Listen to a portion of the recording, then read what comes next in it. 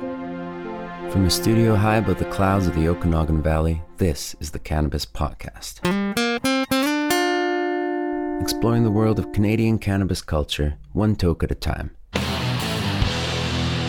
Now, here's your host and bud tender, Gary Johnston. Now, in all honesty, I might have actually done more than one toke at a time in preparation for this episode, so I apologize for not sticking to the rules. Welcome to episode 13 of the Cannabis Podcast. If you have come back, I'm glad you did, and if this is your first time, I got a whole bunch of information for you, whether you are brand new to the cannabis world or you've been imbibing for a while like myself.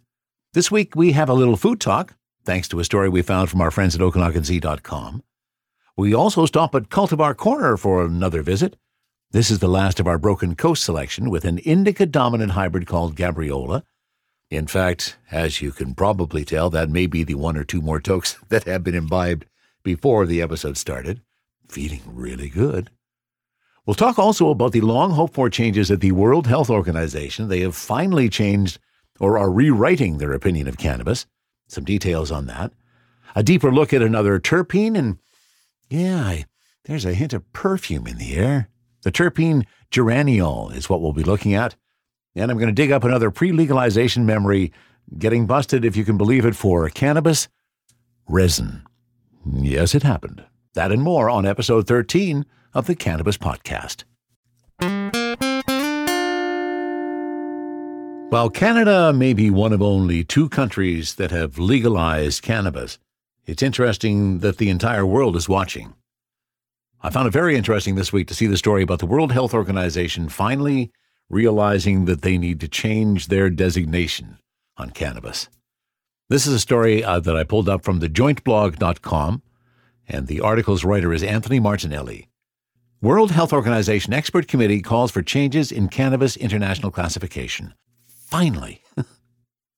According to reporting in the British Medical Journal, the WHO policy reversal takes account of the growing evidence for the medical applications of the drug. And this marks the first time the agency has reviewed its stance on cannabis in, what's your guess, nearly 60 years. The recommended changes, outlined in a letter by WHO Director General Dr. Tedros Adhanom Ghebreyesus and reported on by Normal, calls for cannabis to be removed from Schedule 4 of the 1961 Single Convention on Narcotic Drugs. Schedule 4 is the most restrictive classification under the treaty. So instead, the committee advises that whole plant cannabis and THC be designated as Schedule 1 controlled substances under international law. And the part that I found really interesting in this is that now in a separate recommendation, the committee has reiterated its 2017 request that preparations containing pure cannabidiol, CBD, and not more than 0.2% of delta-9 tetrahydrocannabinol no longer be scheduled within the international drug conventions. So basically they're saying now if there is a cannabis plant that is predominantly CBD and very little THC, so 0.2% of it, they're taking that out and treating it completely different. The committee's policy recommendations now await action from the 53 participating member state of the United Nations Commission on Narcotics and Drugs. Interesting that in October, Normal delivered over 10,000 public comments to the U.S. Food and Drug Administration, urging that agency to recommend that the WHO reschedule cannabis internationally. I again have put the link in if you want to read this article for yourself. Interesting to see that the rest of the world is making some changes as well. I'd like to think that we might have sparked that ourselves here in Canada, perhaps giving ourselves too much credit for that. The discussion was probably well underway as well. But anyways, the whole world is changing their opinion on cannabis, and we are leading the fight. THC, CBD, terpene profile, what's in me? Oh, please explain to me. Cultivar Corner, Cultivar Corner, oh yeah. Cultivar Corner, please explain this stuff to me. This week, our focus in Cultivar Corner is on another from Broken Coast, which we've had a lot of success with over the time that we've been doing this and the time that we've been buying legal cannabis. So Garbriola is the pick, and this is, by way of information, the most expensive we've had so far on Cultivar Corner. We started out, I think, doing some of the lower price stuff. And then we went into some $9.99 and $11.99 a gram. This from Broken Coast is at $13.99 a gram. And this is also one of the more unique Cultivar Corners in that, I'll be honest, when this first arrived, which was now probably 4 or 5 weeks ago when all of these various cultivars arrived, I did open it up. I did have a taste of it. But then I put it away, and I thought, no, we'll save that for probably our last in this series of Cultivar Corners, and pulled it out today. And what that means is that this is now not only a Cultivar Corner on Garbriola, and we'll talk about that in a sec, but it's also a bit of an examination in what happens with the storage of our cannabis using the packaging that we are given. So in the case of Broken Coast, Garbriola, this is a tiny little black plastic bottle, for lack of a better term. It's opaque, so it should be good. But as we found out last week, plastic does have some interactions with cannabis. And the interesting thing that I'm finding is when I first popped this open, when we first got this and I popped the top, it had a real deep smell. Not so much anymore. After having now sat in the same container it arrived in, I sealed it up tight, put it away in a dark closet, and just opened it up today. It didn't hold much of the aroma. We'll find out if it still holds all the terpenes that have the effect, but let me give you a description. Garbriola is an indica dominant. Last week, the cultivar we were looking at was a 70-30 split, but it was 70% sativa, 30% indica. And with today's cultivar, we are flipping that right around because Garbriola is a 70% indica, 30% sativa hybrid. So let me give you the description. High THC, indica-dominant flower with limonene, caryophyllene, linalool, and pinene terpenes that give citrus, pepper, floral, and pine notes, and certainly noted some of those pine notes and some of the citrus. Brightly colored flowers have dense calyx, thickly coated with resin. Garbriola has a very robust smell and look. It did when the package was first opened. As an indica-dominant hybrid, it has complicated genetic history which is unique to Broken Coast. So as we already mentioned, the price is $13.99 a gram for this. Producer, Broken Coast Cannabis. It is a BC product. It is grown indoor, and once again, it is hand-harvested, and the buds looked really beautiful, really nicely trimmed. And took a look as well with the magnifying glass. Very trichome rich. All over the place, and again, milky trichomes predominantly is what I was seeing. If we look at the end results, the THC in Garbriola, 0.63% for the buds before decarboxylation, and after that, 19.4% THC. CBD, again, very low in the 0.4% range. The terpenes, we've kind of already identified them, but the three primary terpenes in Garbriola, this 70% indica hybrid, caryophyllene, 18 to 23%, limonene, 22 to 27%, and linalool, 11 to 12%, and definitely expected to see the linalool there, the calming terpene, since we are dealing with an indica-dominant hybrid. Well, after all that description, let's see what it's like. So once again, to keep things in a common fashion, I have rolled a joint, already pre-rolled the joint, so I don't spend any time boring you with the actual rolling of it. I'm not tasting a whole lot. Again, it could be the fact that it has now been sitting in the cupboard, in the bottle, but still tightly closed. Yeah, we'll see if the effect is as strong as it once was. We might have to try this with more strains to see how our cannabis is holding out. Based on the discussion last week on the different containers, I've still got to look and see if I can find some stainless steel ones. That seems to be the best route for me. Now I just got to get enough of them so that I can keep my various cultivars separate, because I certainly don't want to be mixing up my indicas and my sativas. And I think you can tell, just based on the change in tone and nature of my voice, that it is starting to have an impact on me. And compared to last week's, where again we were a 70% sativa and 30% indica, with the flip around, this is much more of a body stone. Yeah, absolutely. And I like that. Even though it did perhaps not weather the 4 or 5 weeks sitting in the cupboard after having been opened as well as I would like, I'm going to accept a certain amount of that responsibility because we're probably not supposed to be storing our cannabis in the original containers. Those are just meant for delivery, I would think. And now I know that once I have opened something, I'm going to be putting it into a better container. Probably going to be getting some stainless steel ones, and that's where I'll likely be keeping the stash as we go forward. Of course, we don't need to stash it anymore, right? That's one of the stigma things we've gotten rid of. Yeah, we shall see. That is our look at Garbriola, and it has definitely given me a very nice high, that 70% split on the indica high and then the 30% for the sativa. It's a very nice, very, very nice effect. Again, body is feeling very nicely. Like I'm not ready to go to sleep, but I am definitely ready to relax. And my mind isn't racing. I'm not speeding with that energy. So there's obviously just a teensy amount of pinene in this.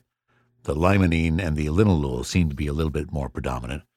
Another favorite, another good one from my perspective. It was even better when it was fresh, but even after hanging on to it for a few weeks, it still has a pretty potent effect. Garbriola from Broken Coast Cannabis. THC, CBD, terpene profiles, what's in me? Oh, please explain to me. Cultivar Corner, Cultivar Corner, oh yeah. Cultivar Corner, please explain this stuff to me. Well, since our mind is already on terpenes, why don't we dive further into an examination of terpenes? And as I kind of hinted in the introduction, there might be a touch of perfume involved in this one. Once again, we thank the folks at CannabisNow.com. This is where this particular article comes from. And Kay Astra is the author of this article. Understanding Terpenes, Geraniol. A deeper look into the fragrant oils and powerful compounds that boost the healing potentials of cannabis.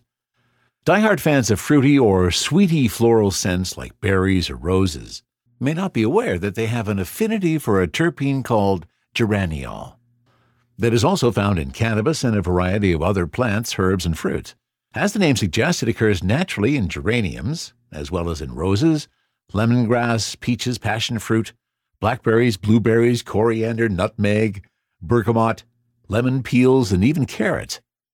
Bees naturally produce geraniol in their scent-producing glands and use the aroma of it to mark their territories against other colonies. Geraniol is a primary part of rose oil, palmia rose oil, and citronella oil. The aroma and flavor has a range of sweet notes from sugary and rosy to citrus. This taste is often used in different foods as an enhancer and flavoring agent to reproduce the flavor of several fruits and desserts like candies and ice cream. Now, the terpene has a variety of medicinal and therapeutic uses as well. It's a natural antioxidant that has anti-cancer and anti-tumor properties that can be useful in treating many different types of cancer. The International Journal of Oncology published a study that provides evidence that geraniol could discourage tumorous cell growth in oral, colon, lung, prostate, breast, pancreatic, and liver cancer. Plus, it has antibacterial and antifungal properties that can help reduce infections. In a study published by a medical journal called Lipids, geraniol is shown to be effective in inhibiting the growth of certain types of fungus. Geraniol has also been shown to be antiviral, anti-inflammatory, antispasmodic, and have a lot of potential as a neuroprotectant. A study published by the Journal of Neuroscience Research showed that the terpene can be useful in treating neuropathy, which is common in people with diabetes and people who are pre-diabetic. The condition damages the peripheral nerves and causes numbness, weakness, pain, or loss of sensitivity in the hands and feet. In the experiment, geraniol was able to lower enhanced systolic calcium levels and acetylcholinesterase activity, reduce levels of protein carbanols and nitrates, and restore the activities of enzymes. It is common for strains with high linalool profiles to be also rich in geraniol. A few strains that have geraniol in them include Afghan, a calming hybrid that's good for an euphoric, balanced buzz; Headband, a pain-relieving hybrid that helps with depression, anxiety, and headaches; Amnesia Haze, a citrusy sativa strain that's uplifting and energizing. Great White Shark, a heavy-hitting sativa that will reduce stress and improve bad moods. And Sweet Skunk, a potent hybrid that leans more towards a cerebral high. So there is another look at another terpene, which we are all becoming much more acclimatized to. Realize that this is not new science, it's just new discovery for those who weren't aware of the science before. Understanding the terpene geraniol. If you want more details, you can check out the link, which is, of course, underneath the episode back on cannabispodcast.com. From a studio high above the clouds of the Okanagan Valley, this is the Cannabis Podcast. Are you feeling a little hungry? After sampling today's Cultivar Corner, I came down with a real case of the munchies. Yeah, I could go for something nice and sweet now. I want to thank our friends at the OkanaganZ.com for what we're going to talk about now, because this came in their newsletter article today. If you want to get newsletters 3 times a week about cannabis information, great source of information, especially here in the Okanagan Valley. Go to the OkanaganZ.com and you can sign up and get their newsletter, and you can read stories just like this as well. This story is about a guy by the name of Travis Peterson. And Travis Peterson wants to cook a 5-course cannabis-infused dessert menu for you. Oh, when I'm sitting here with the munchies, this is a really attractive story. So let me quote some of these stories from the OkanaganZ.com. A contestant in the 3rd season of MasterChef Canada, Travis Peterson has been carving a path in the culinary world with private dinners. He's in Kelowna this weekend, and then in Toronto on Tuesday, February 26th. Details and a discount code you can find at the bottom of the link to the article, and I will post that again underneath the episode on cannabispodcast.com. To quote Travis Peterson, "Cannabis is the new frontier of the culinary world. We're the first country to have full access to be able to cook with this legally.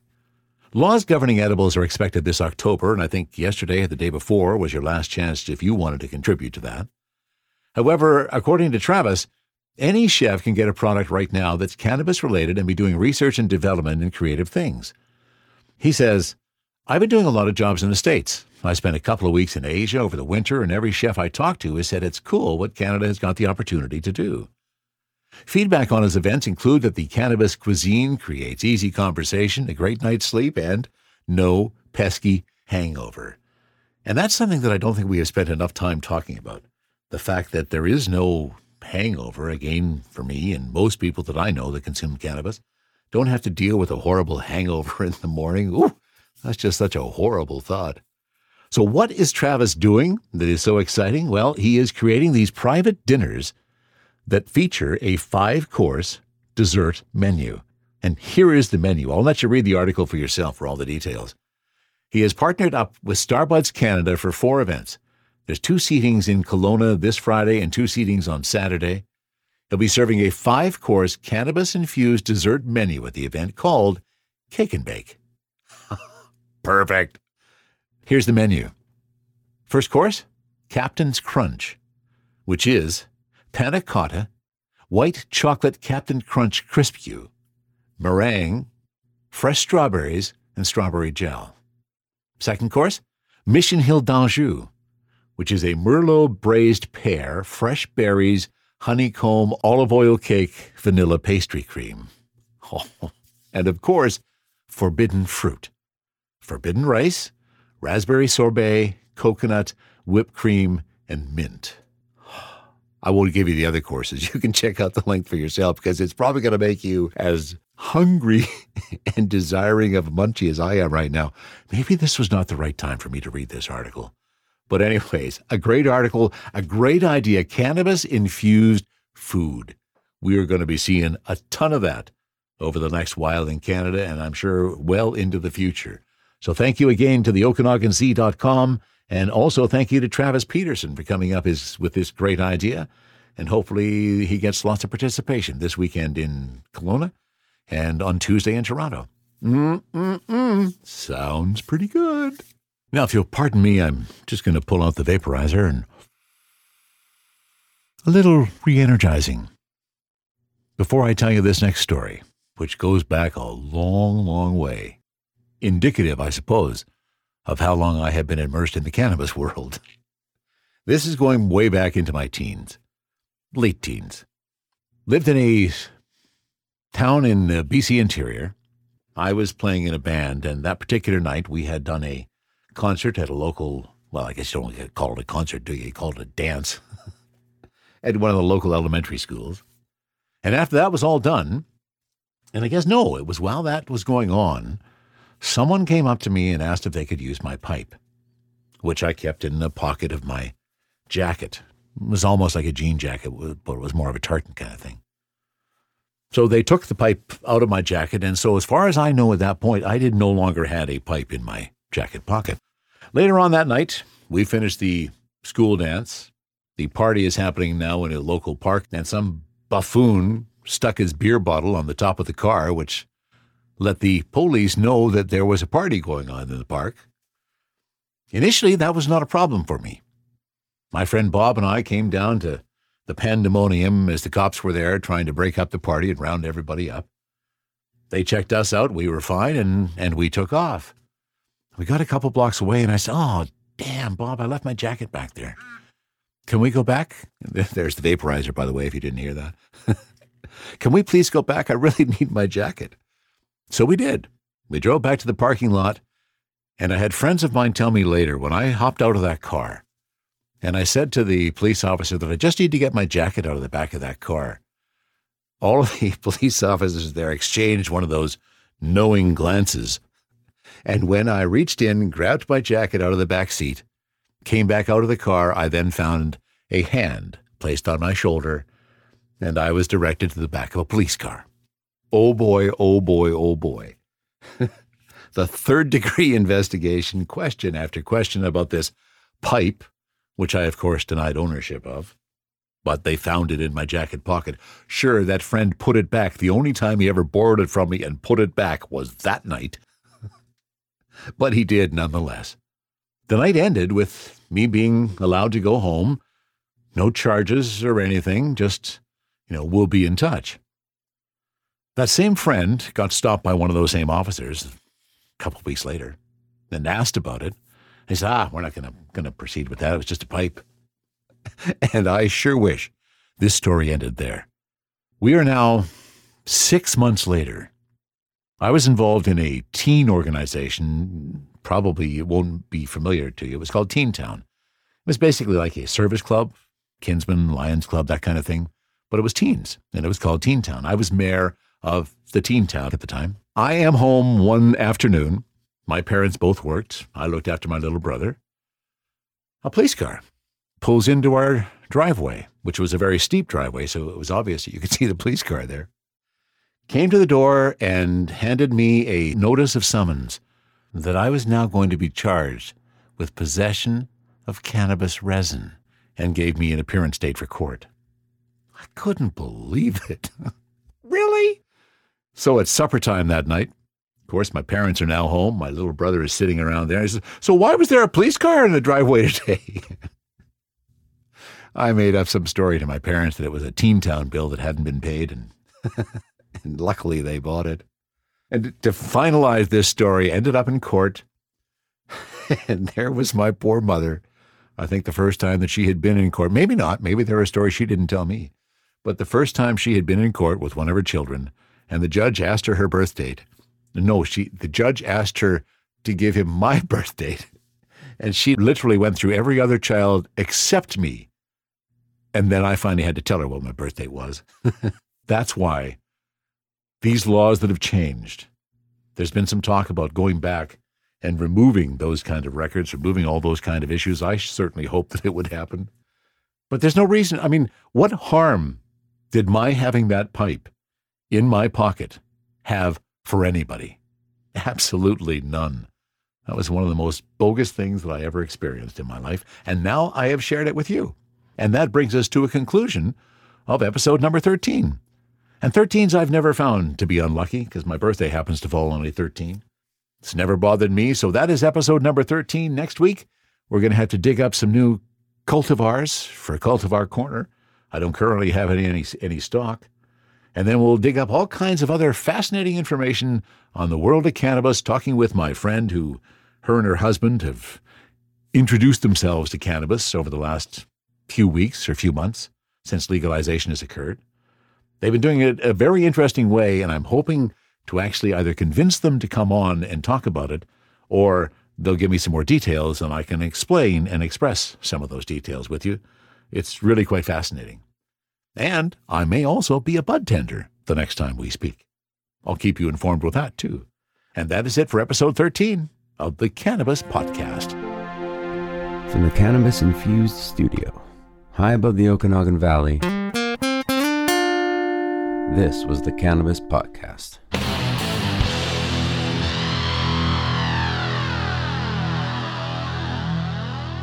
Thanks for listening to today's show. To check out more great cannabis podcasts, go to podconnects.com.